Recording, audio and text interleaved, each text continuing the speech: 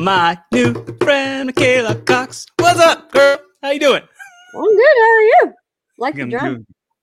Thank All you. about the So I want to make sure right from the beginning, because I really want to give you the platform. I really want to give you the opportunity, and I want to make sure you feel as comfortable and as welcome and as like genuinely cared for as you possibly can in these moments. Welcome, welcome, welcome. Thank you. Careful what you ask for. Yeah, be as open and free as you want. I'm zero judgment, zero objections, and I'm so glad that we were able to connect. And I hope this is just the very beginning of what we are able to do as far as being resources for each other. I agree. So please, here's the thing. I kind of pride myself on the fact that like this isn't like every other podcast. So somebody tell me your story. But of course, I really am interested in the journey that brought you to thinking that an evolving story really fits, really super fits Michaela Cox.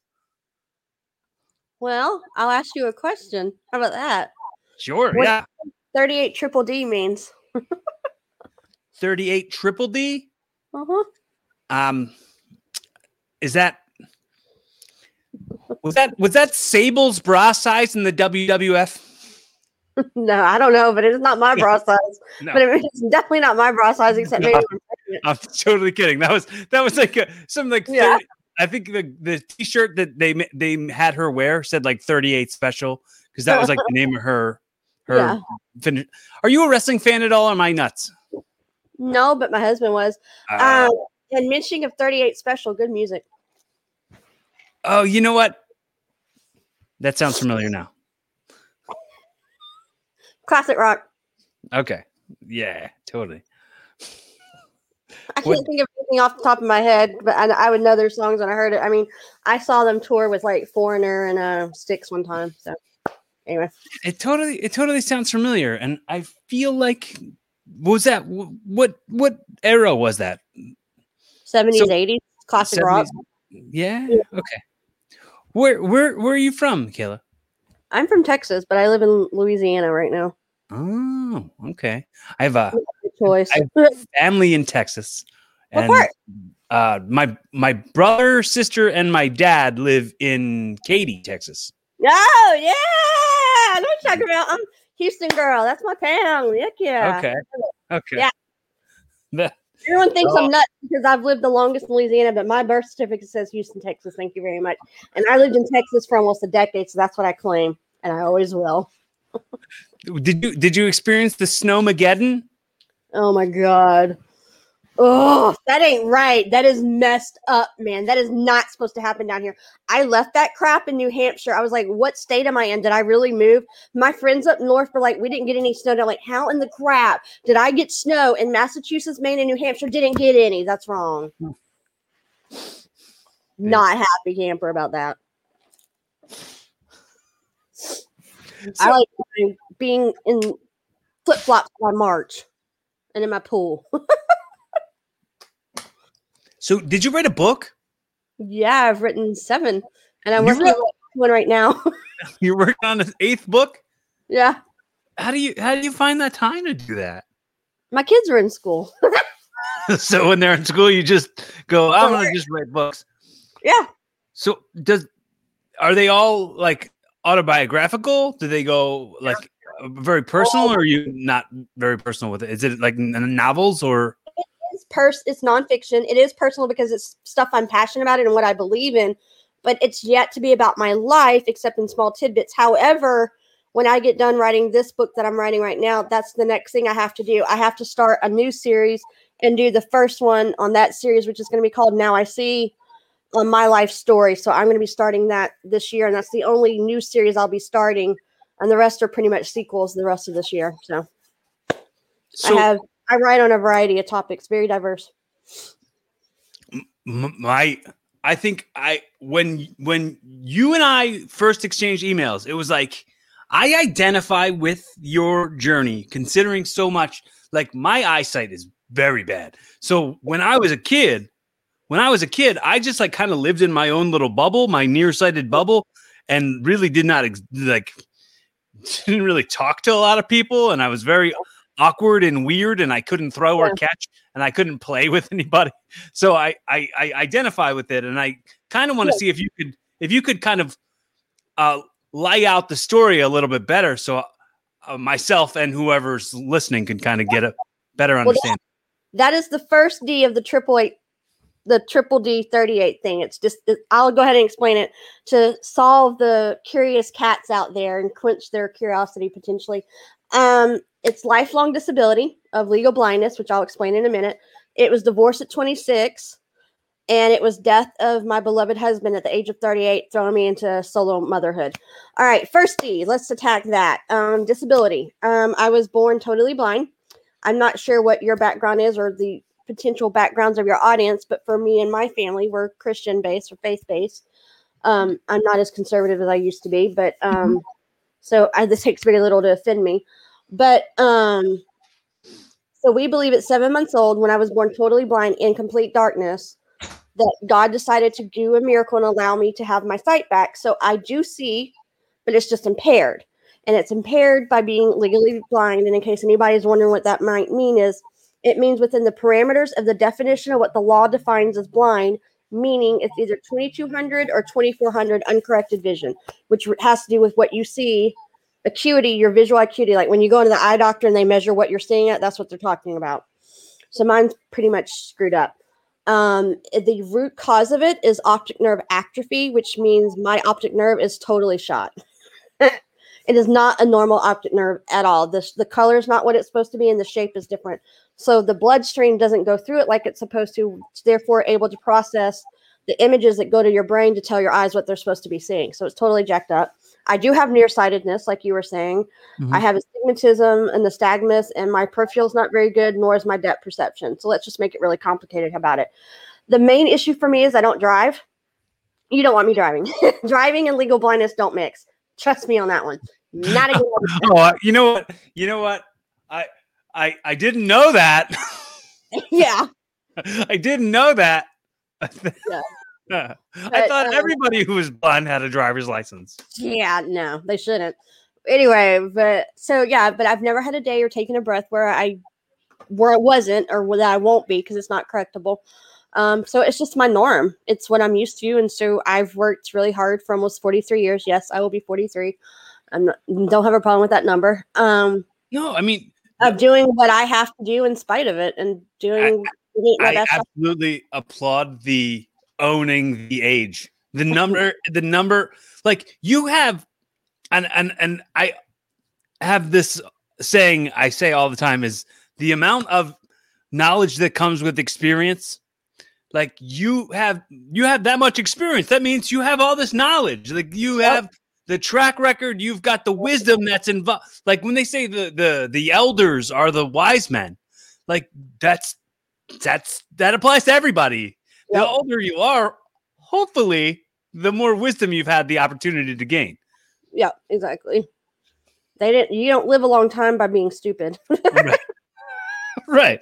Well, I mean, some stupid people can live long, right? Yeah, well, generally speaking. As my husband used to say, play stupid games, you get stupid prizes. So, there's that too. But anyway, I'd rather be a smartass than a dumbass, but that's just me. There you go. Play stupid games, win stupid prizes.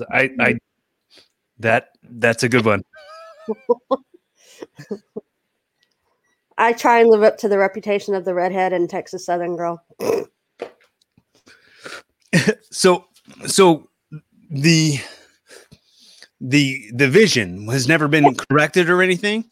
It can't be, not fully. I mean, you could probably do LASIK and fix the astigmatism, but you're still dealing with the optic nerve. And in medicine, it doesn't transplanting, instead of like transplanting an organ like a heart or a liver or a kidney or whatever, you're dealing with transplanting a nerve. It doesn't even exist in medical science. It would be probably one of like the last frontiers of medicine. And even if you did it, you're basically giving the doctor permission to go screw with your brainstem. Screw that. No thanks. I'll just keep not driving.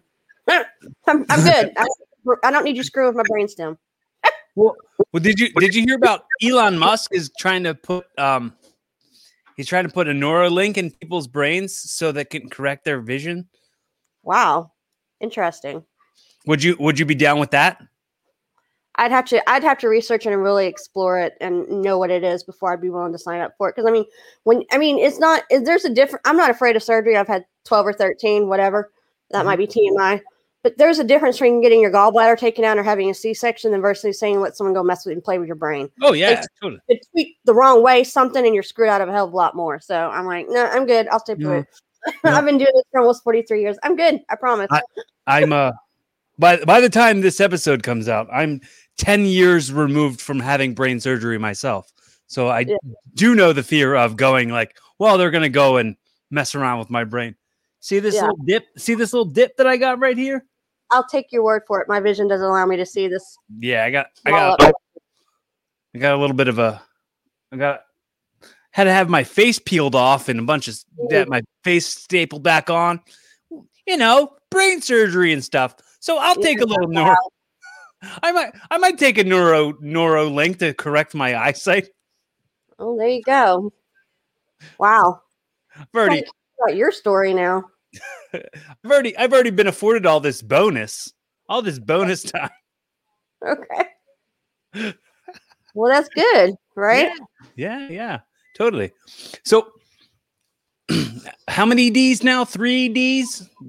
So, disability is the first, and then divorce is the second. Okay. I got divorced at 26. Was it multiple marriages? The same partner?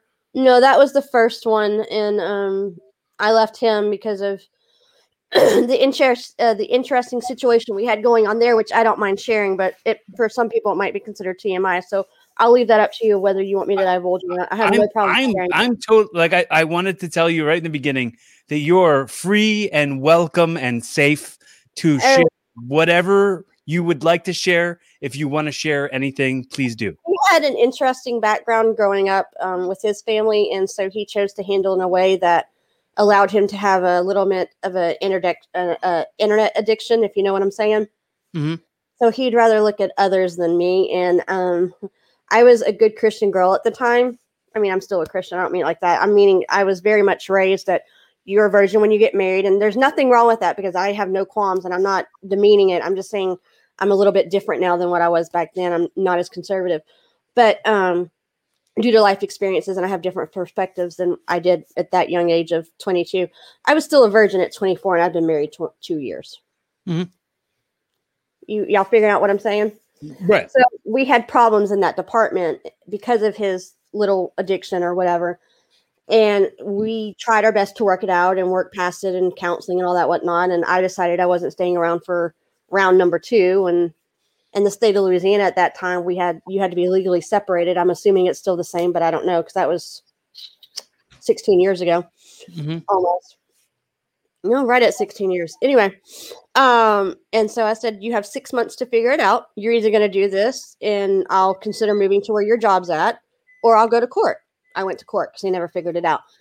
Next chapter, moving on. So that was that. So that was the second one: disability, divorce, and then I was blessed and fortunate enough to meet, not long after that, my husband, who I was with for 12 years and was the love of my life. And we had a phenomenal marriage and we were supposed to have forever. But unfortunately, in 2017, he passed away. And I became a solo mom who was disabled and had her third D of disability, divorce, and death of a spouse by the age of 38, hence 38 triple D. And what I have learned through all that, while I'm not perfect and I don't have all the answers and I don't claim to have the answers, what I claim to have is I have certain knowledge because I've walked through different experiences at much younger ages, or generally speaking, than some people, or some people ever go through, period.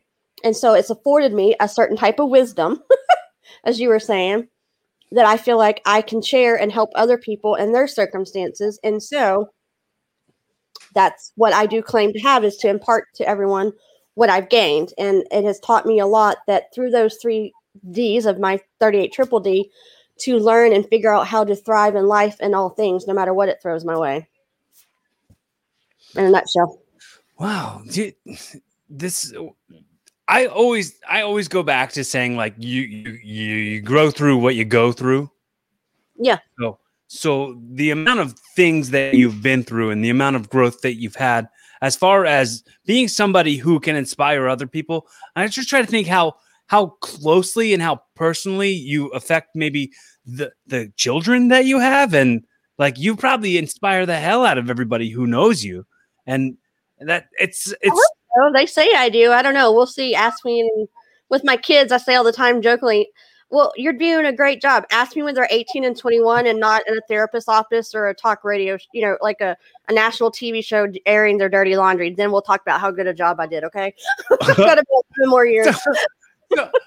Okay. I don't think that therapy is a bad thing at all. No, so I think so. Funny. I'm in therapy and I love it, but I'm in. Right. Absolutely. 11 years if I jacked my kids up or not when they're done. Well, the thing that's a role that you accept when you sacrifice being who you are, and then you go, oh, I'm giving all that up to be the mother of these people, and you're no longer just Michaela. Now you're mom. Yep. 24/7. Right. Yeah, that never goes away. You gotta have that role. Yep. And I'm glad to have it. I just ask me how good of a job I did when they're 18 and 21, then we'll talk. Well, I mean, no matter, that's the other part of it. The other part of the sacrifice that you make is the fact that no matter how hard you try, either sometimes you try too hard or you didn't try enough. Everybody, no matter who you talk to, has got issues with how their parents raised them. Oh, heck yeah, man. So you're not gonna get it right, and you're not. Yeah. You shouldn't be expected to. Just hopefully I won't F it up too bad. Yeah, exactly.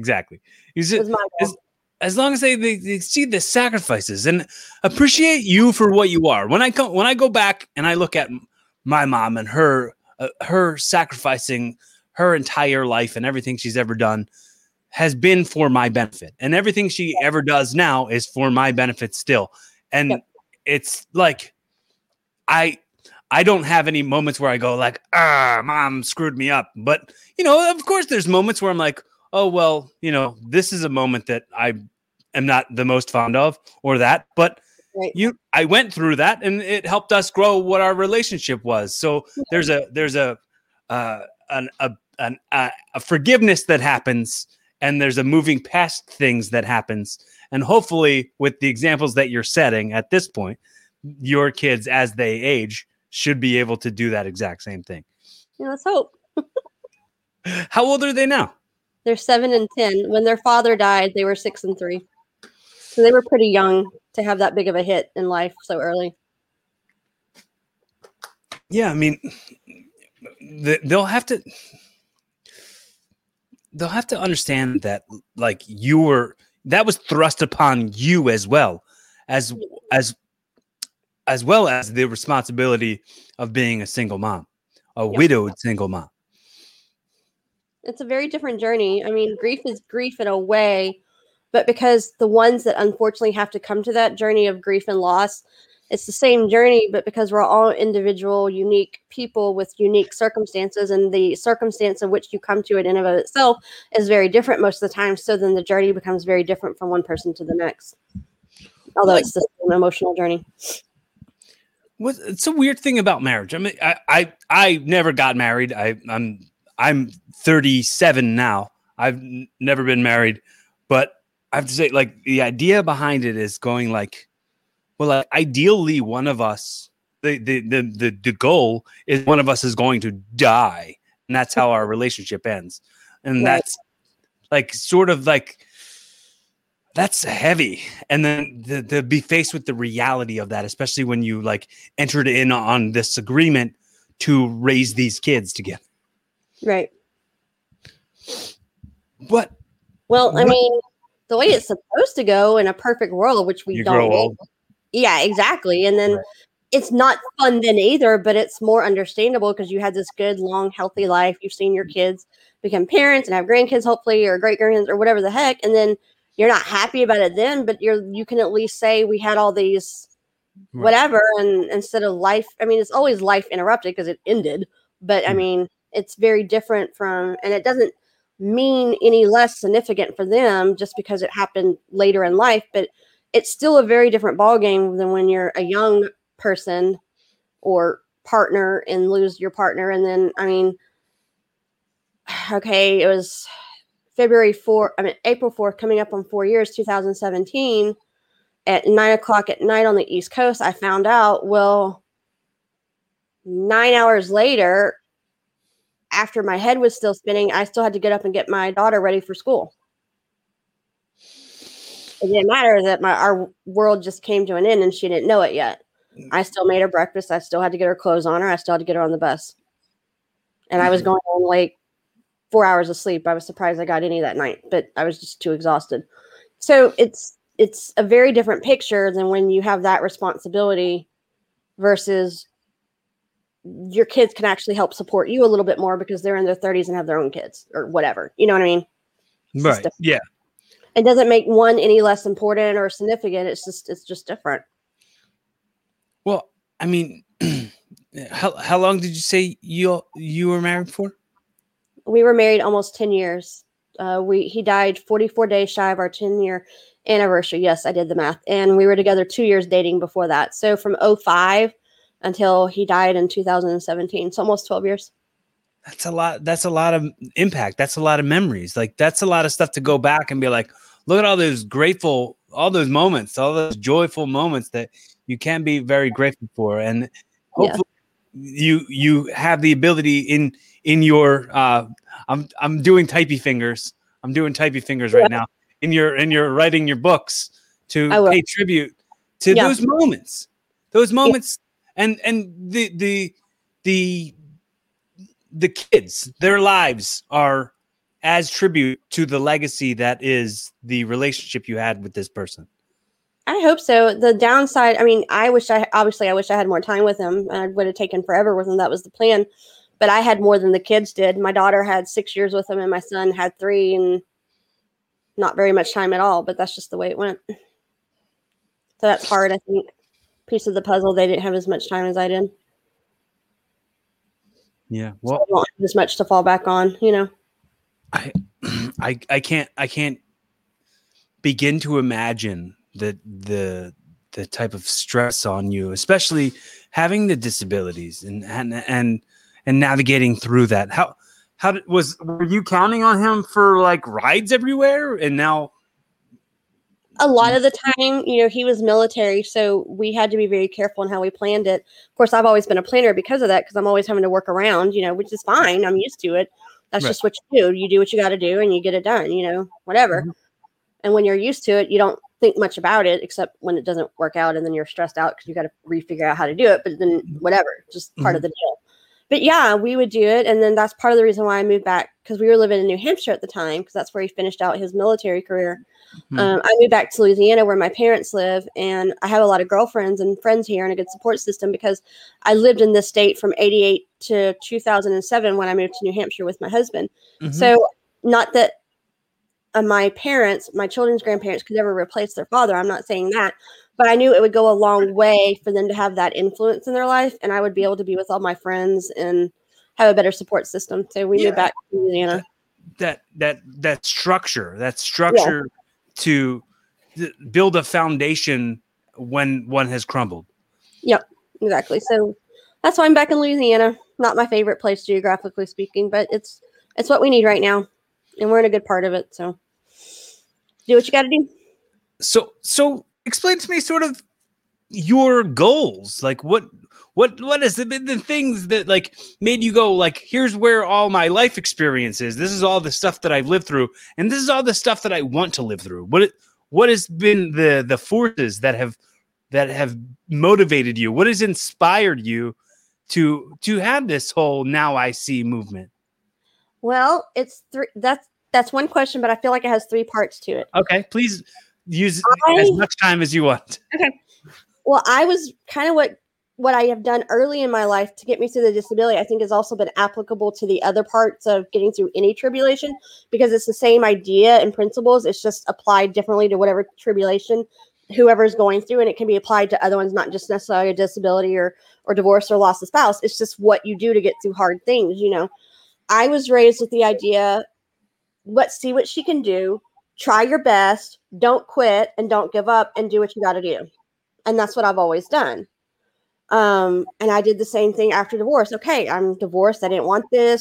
Let me figure out who I am. Let me put my life back together, and then start figuring me out again and where I want to go. So that applied to that. And it's also being applied to this situation as well. So that's part of the equation for me, is my determination, hard work, just sheer willpower, you know, and not ever giving up, and knowing that I can do it no matter how hard I may have to try or work at it. I'll get there, you know. It may take me a lot longer or more difficult, but it doesn't matter. I'm still going to do what I have to do and what I want to do. I'm not going to let it stand in my way. And a lot of times the doctors would tell my parents, like, she'll probably never be able to do this. Like, I think they said one time, don't expect her to make better than C's in school. And I'm like, excuse me? I'll do this to prove your ass wrong. Like, hold my beer and watch. Like, really? No elementary school kid said hold my beer ever. Yeah, that's the adult version of it. But that's I'm totally just kidding. Yeah, that's the adult version of it. And I got that husband too, because he was military. I mean, you have to realize the guy who was the love of my life was, like, the first part of his career was an infantry grunt for the better part of most of his military career. So, you know, use your imagination. Army guys are interesting, right? So, yeah, so that was part of it. And part of it was, I have always felt inspired to write. I guess I thought when I was a kid, because I started writing young in life. I mean, obviously what I write now is totally different than when I was in second and fourth grade, but I don't not remember ever not writing. I mean, when I'm not writing, I'm thinking about it. It's just what I do. It's who I am. It's what I love. I guess I thought when I was a kid, I have something to say, so let me write it down and let my voice be heard. We all have stories. We all have messages. We all have our own truth and wisdom to give to the world and contribute, and, I don't know, start a dialogue or get communication open and contribute, or whatever you want to call it, you know? And so I just always wrote. And then depending on what book you're talking about, there's a story behind how it came to be. So that would be the second part. And then the third part is, right now, it's what I'm wanting to do is, not because of tragedy, in spite of tragedy, I'm getting the opportunity, if you want to look at it that way. I'm probably not choosing my words very well. I want to be careful in how I say this, because I don't want it to sound like something that's not. Because I've been put on a journey I didn't expect to be on, I can choose what to do with it. And I'm choosing to try and make it be as best as it can be for me and my kids.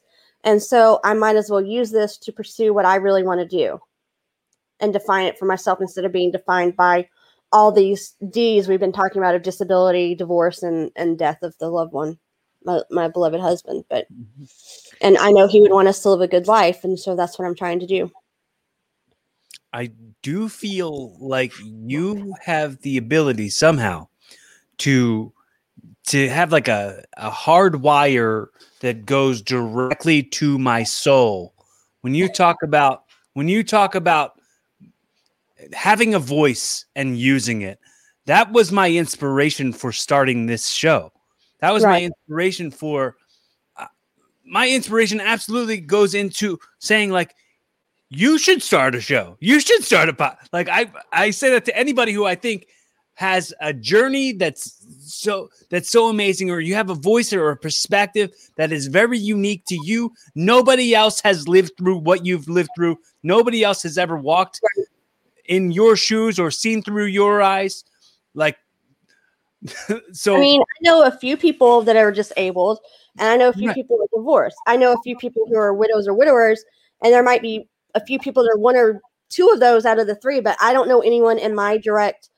I mean, there's someone in the world, probably, because there's like 8 billion people on this planet. So I'm not the only one. But as far as when I say I'm the only one within my life and circle of people I physically know, I'm the only one that have all three. You know what I mean? So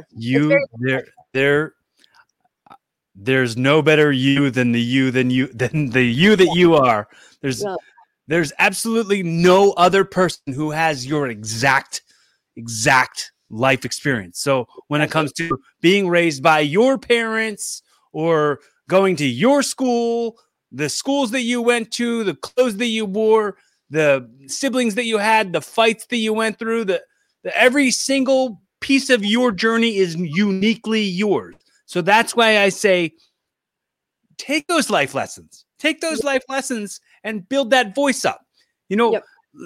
And for sure, like I said, you have a journey that's so inspirational when it comes to the opportunity to like really put these words down on the record. And then that's one of the major things that I say about this podcast is because I say it's on the record. So I want to say everything I say on the record, this is all outliving me. So I know one day when I'm not here on this planet, the people who really care about me can go back and hear the sincerity in who I absolutely am. And this can be a tribute to the life that I lived. And that is absolutely the way I look at it when I would encourage you to do the very exact same thing. Because look at all the things you survived. Look at all the people whose life can be affected by seeing you and being inspired by you. Well, there's a saying kind of similar to what you said earlier about, what we go through and grow through. Well, there's another one that says what you live, what doesn't kill you, you have something to write about. Right. Yeah. So I have lots of material. Let's put it that way. You do. Yeah, absolutely. I want to see you take your journey that you've been on and inspire other people even more than you already do, which I'm sure there's tons of people who see you and see what you do and hear what you say and read what you write and feel very inspired by you to go like, oh, if you can live through this, then I can live through whatever my little things are. Like, well, my kids get annoyed with me because you know how kids how kids, when you tell them to go look for something and they never can find it unless they want to, because Easter eggs prove that, like an Easter egg hunt. And I go like, it's right there in the room, and they're looking at me like I'm nuts. I'm like, wait, dude, the legally blind mom can see it, then you can, so go get it. Like, if I found it, you got no excuse. And they look at me like they really want to tell me to shut up, but they know better not to. I'm like, I don't care. I saw it. You go get it. I saw it. I'm legally blind. What's your problem? They're like, I hate it.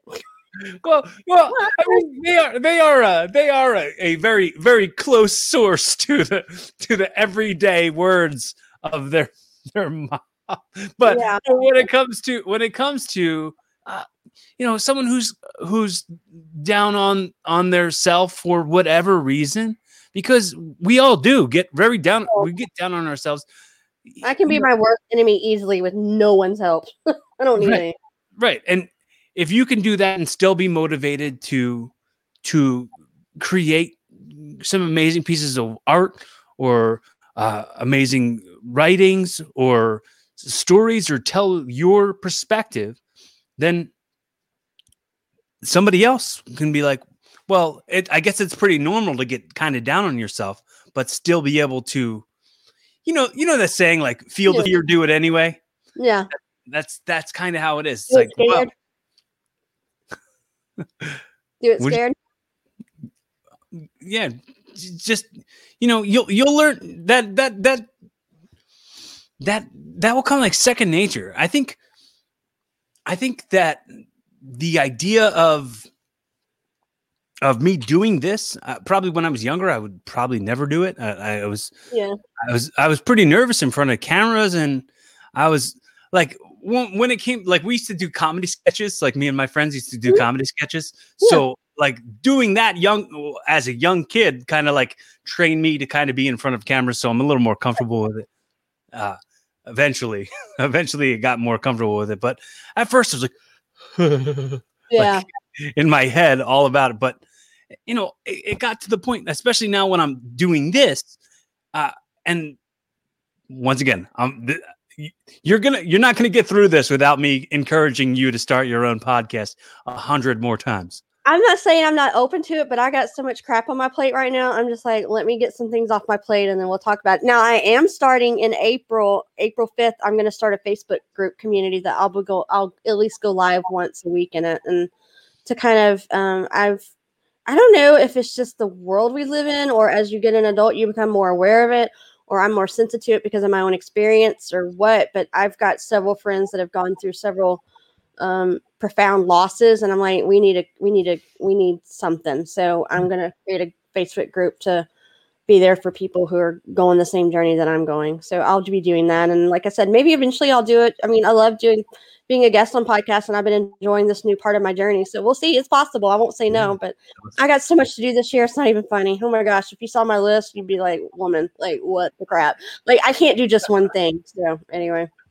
Well, I also can't just do one thing. I 100% understand it, because that's my life is 100 things at once. Yeah, but, exactly. I won't, I'm not going to advertise myself as somebody who's going to do a lot of things or who's going to promise a lot of things, but I'm going to be somebody who just knows the things that I want to do, and I'll start doing them. Exactly. And this is the main example of that. Like, right. And I want to make sure I say to you, while we're on the record, that I'm very pleased that we've become acquainted, and I'm glad we're friends now. And I want to let you know, if there's any point that moving forward, if you need a friend, if you need a resource, if you need some sort of just judgment-free conversation, you're always welcome to get it from me. So please don't reach out. Don't hesitate to reach out. Yeah, I just almost said, please don't reach out to me. Please don't reach out to me. No, but don't hesitate to reach out to me. I'm always here for you. I know what you're putting down.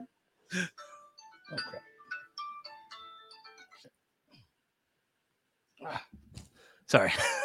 So we've talked about the disability and the divorce and the loss of my spouse. What else do you want to know? Or what else can I enlighten everybody with? Hopefully. I can tell you kind of like what I've done to help me get through all these things, if that would be helpful for anybody. Yeah, that's great. Absolutely. Okay, this is what I've been talking about a lot with people right now. There's 4 things that I think are useful in any given situation that I think are universal to just about any situation or struggle or circumstance that you could be going through, no matter what it is, mine or yours or somebody else's. Like, there's certain things that I've gone through that people haven't gone through, but then there's other things that people have gone through that I've not gone through yet. But it's still the idea of, no matter what type of struggle or challenge or difficulty is, or, tribulation, it's still the idea of getting through it. Do you know what I mean? It doesn't matter which type it is, but it's still the idea of getting through it. So my first thing would be, to me, life is a choice. And what I mean by that is, you don't necessarily choose what you're given. Like, I didn't choose the disability. I mean, I was born with it before I knew what it was. I took my first breath and I was already disabled. I didn't have any control over that. Like, you're a baby, you can't do anything. And like, yeah, I walked out of my first marriage, but I didn't create the situation that he refused to fix. So I didn't ask for a crappy first marriage. No one goes to the altar saying, yay, let's get married and hitched and then we're going to be divorced in 2 years. No one does that. Mm-hmm. And then I definitely didn't ask to lose my spouse. But what I do get say over is how I respond to it and what I do with it and what do I make of it after it being put on my plate. Think of it as like you're playing poker, okay, or a card game. And like, you don't get to choose necessarily the cards you're dealt, but you get to choose when and how you may play that card strategically to reach your goal. Mm-hmm. Or if you're an artist, you're hired to do a project for someone, and they say you have to use this type of canvas or this type of material, and you may prefer another one, but you're hired for it, so you got to do what the boss says, right? So you get the materials, and then you don't choose that, but you get to choose what you get to design or want to put on canvas for everyone to see your own way. You're the artist. So I get to say how I want to define myself and not be defined by my situations. And I get to say what I do with them. That's my choice. Right. So life is a choice. It's like, life is 10% of what happens and 90% of how you react to it. Exactly. Yeah. I may not always do it perfectly, but I still do my best to do my best and choose things that allow me to keep traveling my journey the way I want to travel and what's best for me and my kids. The work is never done. Oh no, never. That's an understatement. And do what will help us get to where we need to be and have the best life possible despite what happened. And then the second thing I would say, mindset. Now, this to me is even harder than choosing. Mindset to me, there's a reason why there's the expression mind over manner. If you put your mind to it, you can do anything. And you may get thoughts or feelings, which are totally fine to have, and we all have to process them.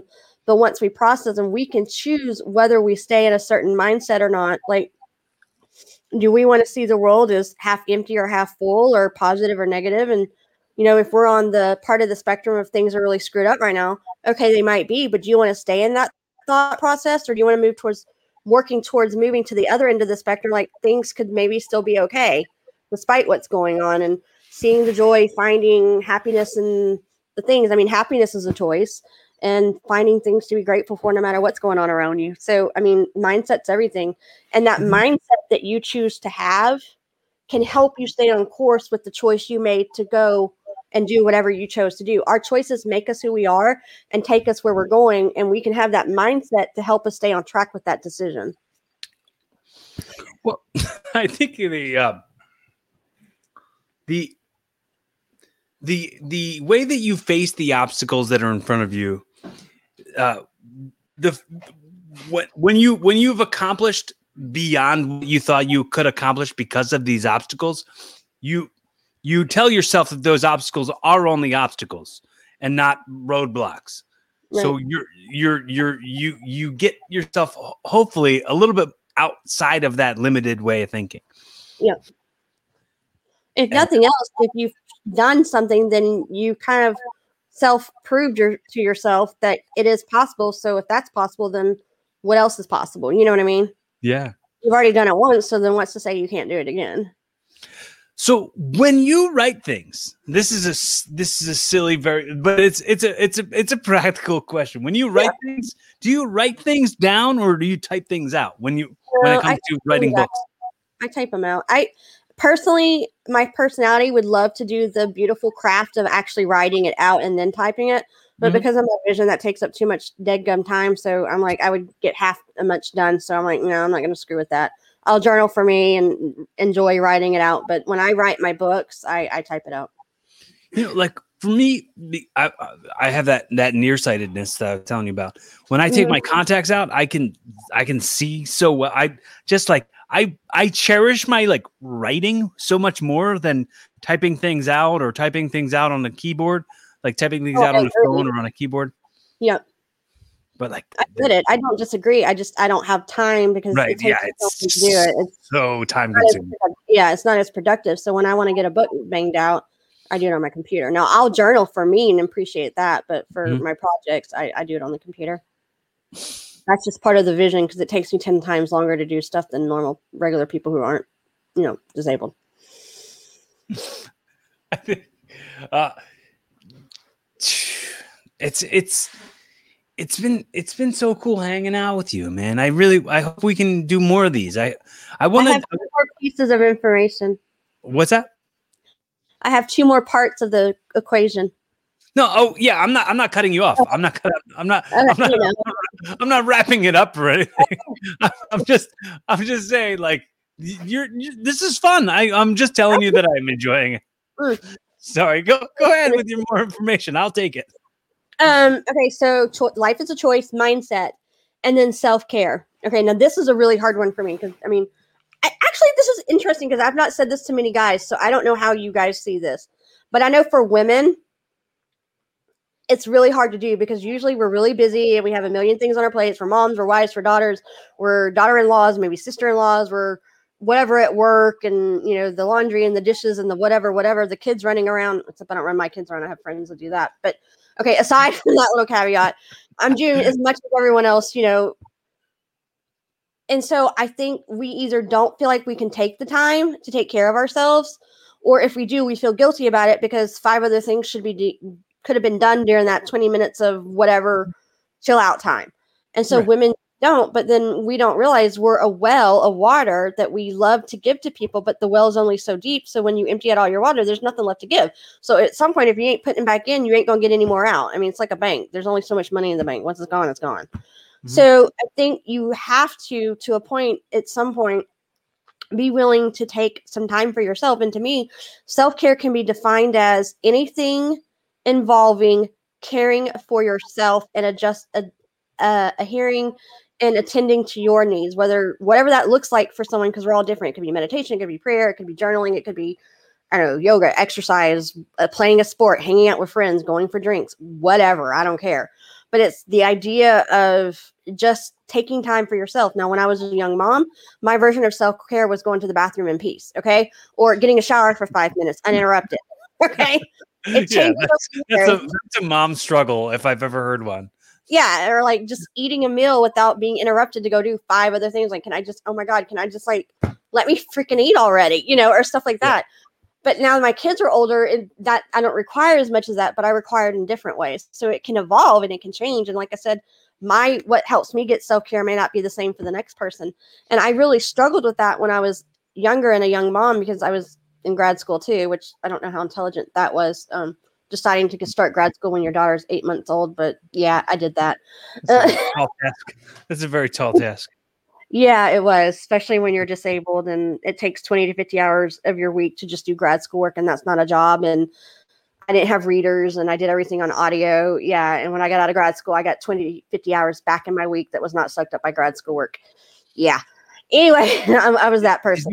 Did you ever learn Braille? No, I did a little bit of it when I was young because I did start to learn it. But in the Braille world, there's 3 different grades. There's grade 1, which is just your basic alphabet, numbers, and punctuation. And grade 2 is like shorthand. Like instead of writing out the whole word in Braille of BRUSH, you would have a symbol for the bruh sound. And then I don't know what they would do for you, because they would either do a symbol of the sh sound or maybe they would do the yush sound. I don't know. So grade 2 is like an abbreviation, a shorthand, and then grade 3 is your own shorthand of that. And I only learned grade 1. And so basically, ironically, in the Braille world, I'm illiterate because I don't know grade 2. I used to work with this blind girl, and she would teach me certain things, and I would teach her some stuff. Like I would push down hard on the pen to write letters out, and she would feel the paper to see. I'm like, this is what the regular letters look like. Yeah. So I'd like draw like a big box letter, and like pushed hard down on the pen, and then she would then do the Braille stabs. I don't know what they call them, Braille stabs this time. When I was learning it, I don't know if things have changed because it's been a really long time. Like I was a teenager. You have a slate and a stylus. It's like this little thing that has basically Braille is based off of 6 dots. It's half of like an egg carton. It's dot 1, 2, 3, and then 4, 5, 6, and the whole Braille system is based off of those 6 little dots. So you have your slate that you put paper through, and you have your stylus that pokes holes, literally, based off of whatever you're trying to write. Whatever I forget. A is like number 1, and L is like 1, 3, 5, or something like that. And then you use your stylus to push holes into the slate that has the paper in it to make the formation of whatever of the dots of the cell that you need to use for that letter. That's how they used to do it. I don't know about now. It could still be the same, or they could have come up with a better system. I had a bit that I was trying out. I tried it out at an open mic I was hosting, where I was saying I noticed that the one ATM machine I was at had Braille numbers on it. Like the pin pad had Braille numbers on top of the numbers. And I was like, you'd think that like they'd make it simple. Like you'd think 1 would be 1 dot, 2 would be 2 dots, 3 would be 3 dots, but it's way more complicated than that. Well, the reason why is because there's only 6 dots in the cell. They work off of 6 dots. So that would work for 1 through 6, but then when you get past 6, there's not enough dots. You have to do something else. Because the whole Braille system is based off of 6 dots. Right. And I was like, you know what's complicated? Numbers. You know what else is complicated? Being blind. Let's double complicate this. Yeah. I mean, I miss liberal arts. Math is not my friend, so I'm with you on that one. Give me the sociologies, the histories, and the Englishes, and the poli-sci and the geography and all that. I mean, matter of fact, in undergraduate school, I did a BA in sociology with a double minor in English and history, and my graduate work was political science and American government and a graduate certificate in ancient classical history. I did say I can't just do one thing, right? Yeah. You're a real unique person. I really dig it. Like the amount of stuff that you put on your own plate. Like you said, like you were actually saying, if you saw my plate, you'd be like, wow, that's a lot of stuff on that plate. But yeah, your head would be spinning. I usually have 3 projects going at once. Like I'm usually writing one while one's in an editor's office or a formatter's office or something. Like one's coming out next Tuesday and I'm writing another one. And then I've got to start another book after that one and another one this year. And then I think I'll have like 9 projects coming out this year, but 2 of them are already written because I did them back in New Hampshire before everything got life interrupted. Well, life I do is all roll.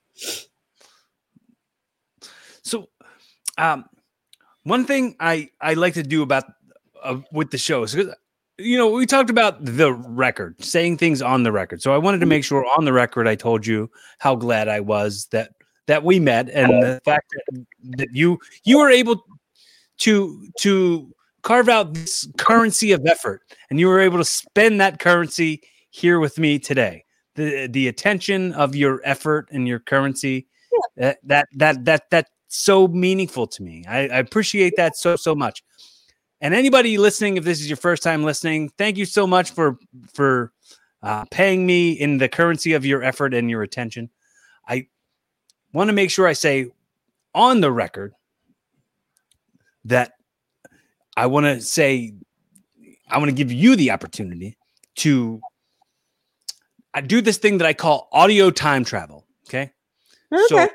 So before that, I wanted to say, like, working on the whole, like, making your voice mean something thing.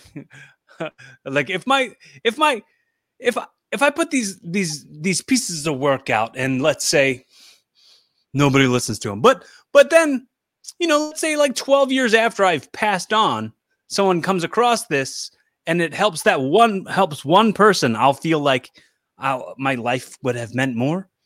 Yeah, it mattered. You contributed. You made a difference. Right. So with that being said, I want to give you the opportunity for this audio time travel. Just 2 more things. I'll send you off with a hot dog and a handshake right off into the sunset. All right. So in the audio time travel, I like to ask you to say in, let's say, 2041. Okay. So 10 years from now, this piece of audio, this video, this is going to be heard or seen by your children who have grown up by 10 years from right now. What message directly? You're speaking directly to that 10 years from now version of your children. What message are you giving them? Actually, I'll tell them to go read their book that I wrote for them. But, you know, hey, no, I'm kidding. Which I actually did. That was one of the ones I wrote. Like, go get that book I wrote for you. And I told you, here's your book I wrote for you. Go look it up. But being a sarcastic mom, like, duh, like, did you not listen to me when I told you this? But no, but for the world, if I had to impart some wisdom to them, I would say life is a choice. It's about your mindset. It's about self-care and being not afraid to get resources when you need them and making the most of your time here. And it's your journey and you get to make the most of it. Just about every life lesson I've learned falls into one of those buckets. That's awesome. So I don't want to go. Normally what I do right now is I'll usually say, hypothetically, I wrap up every episode by saying, hypothetically, I've given you this show. I've gifted you this podcast. Considering this whole time I've been telling you, get your own podcast. You should get one. but so hypothetically, I've gifted you this podcast. This has been episode 1 of Evolving with Michaela Cox. Michaela S. Cox. In a very Jerry Springer's final thought type of way, just wrap it up in a nice, pretty little bow and give us the life lessons to take away from it in order to evolve to a better version of ourselves tomorrow. And never quit. Then just to keep it silly, then in your best impression of Alf, I want you to say, "Hey, Willie." I suck at that stuff. I'm so not that type of person. It's okay. I'll tell you it's good. I'll tell you it's good no matter what. That is like a stretch for me because I did speech and drama and I'm not afraid to speak. Heck, you've listened to me talk for I don't know how long. I don't have a problem talking, but that is not my area. So far from that, it's not even funny. Okay. So do whatever you feel comfortable doing, but give that Jerry Springer's final thought. Oh God. I'm totally drawing a blank. No, I have not the right because this isn't writing. It's not writer's block, but I guess I'm stumped. I don't know what to do. That's me freaking out. Shoot. I don't know. Talk about spur of the moment. Okay. So the lessons that we can take away from our life lessons that help us evolve to a better version of ourselves tomorrow. I know you started saying, don't give up. Whatever it is, don't give up. Don't quit. Don't stop. Follow your heart and go after it and get it done.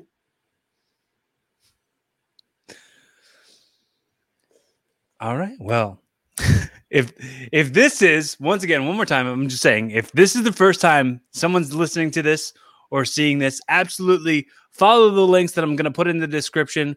Check out all of Michaela's books. Check out all her new episodes of her new podcast that she's starting. Wink. and in the future, when she doesn't have a million things on her plate. Right. I always say, I started saying it on my other podcast, Wrestle Rock. I say, if you like this, if you enjoy this, let us know you exist. Comment on the video below if you're watching on YouTube, youtube.com/Corey Castle. If you're not already subscribed, go ahead and hit that subscribe button on Apple Podcasts. You can go follow me on Spotify and, give me a little bit of support. I've appreciated all of the effort of your attention and the currency of your positivity so much. The only call to action I have for anyone checking this out is subscribe. Let me know you exist. And thanks so much for joining me. Thank you so much for all your time. This has been lovely. I can't wait for us to do it again. And anything you need my help with, please do not hesitate to reach out to me. Anybody also who hears me say that, I'm not a hard person to get a hold of. If you need a judgment-free conversation, you need a friend, reach out to me, Corey Castle, CORYKASTLE, on all the platforms, and check me out. Thanks so much for all your time. Be fun, have safe, and keep evolving.